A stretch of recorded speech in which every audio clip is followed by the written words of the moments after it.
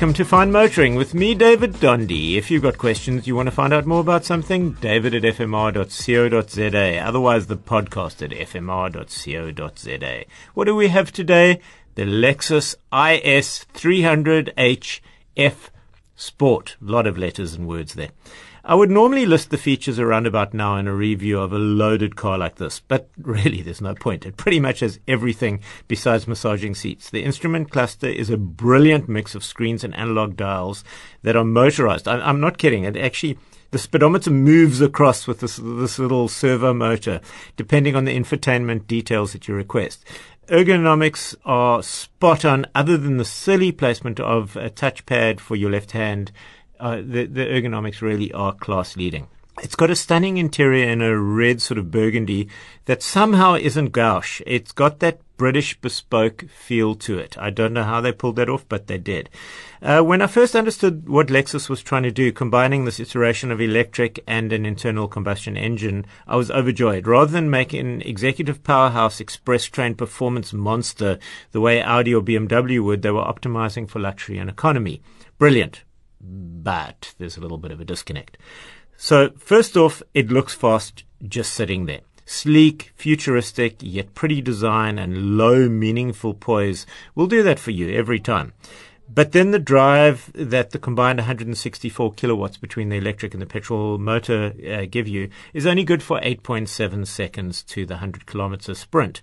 And it says so on the box. The trouble is the real-world driving fuel economy, which in my real-world testing came at over 8 liters per 100 kilometers. So it left me thinking, what exactly did I give up that performance for? The trade-off wasn't working in my favor as far as I could tell. They claimed 5.2 liters per 100 kilometers, and in my particularly spirited driving, I didn't even come close. And in fact, when I did try, the closest I got was 5.7 liters per 100 kilometers with very conscious economic driving. However, the handling and compliance of the suspension are sublime. It keeps its sports creds there. My favorite part of this hybrid is the most universally criticized, the CVT box. And again, I'm going to explain what a CVT box is, continuously variable transmission. So what it means is that it accelerates with a stepless gear ratio change. The car goes faster at constant revs, and never has this felt better than in this hybrid. Grace and pace, I loved it. It's plush. It's not exhilarating. It's an unadulterated use of CVT, and if you're after smoothness, nothing else is going to come close to this.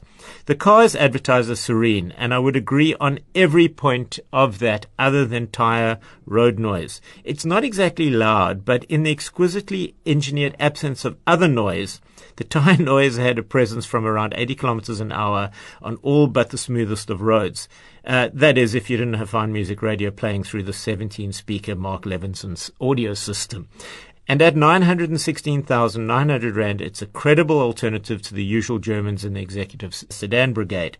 And that's a win for me. And while I'm there, that's it for me this week from Fine Motoring. And until next week, David at fmr.co.za, otherwise that podcast, as always, fmr.co.za.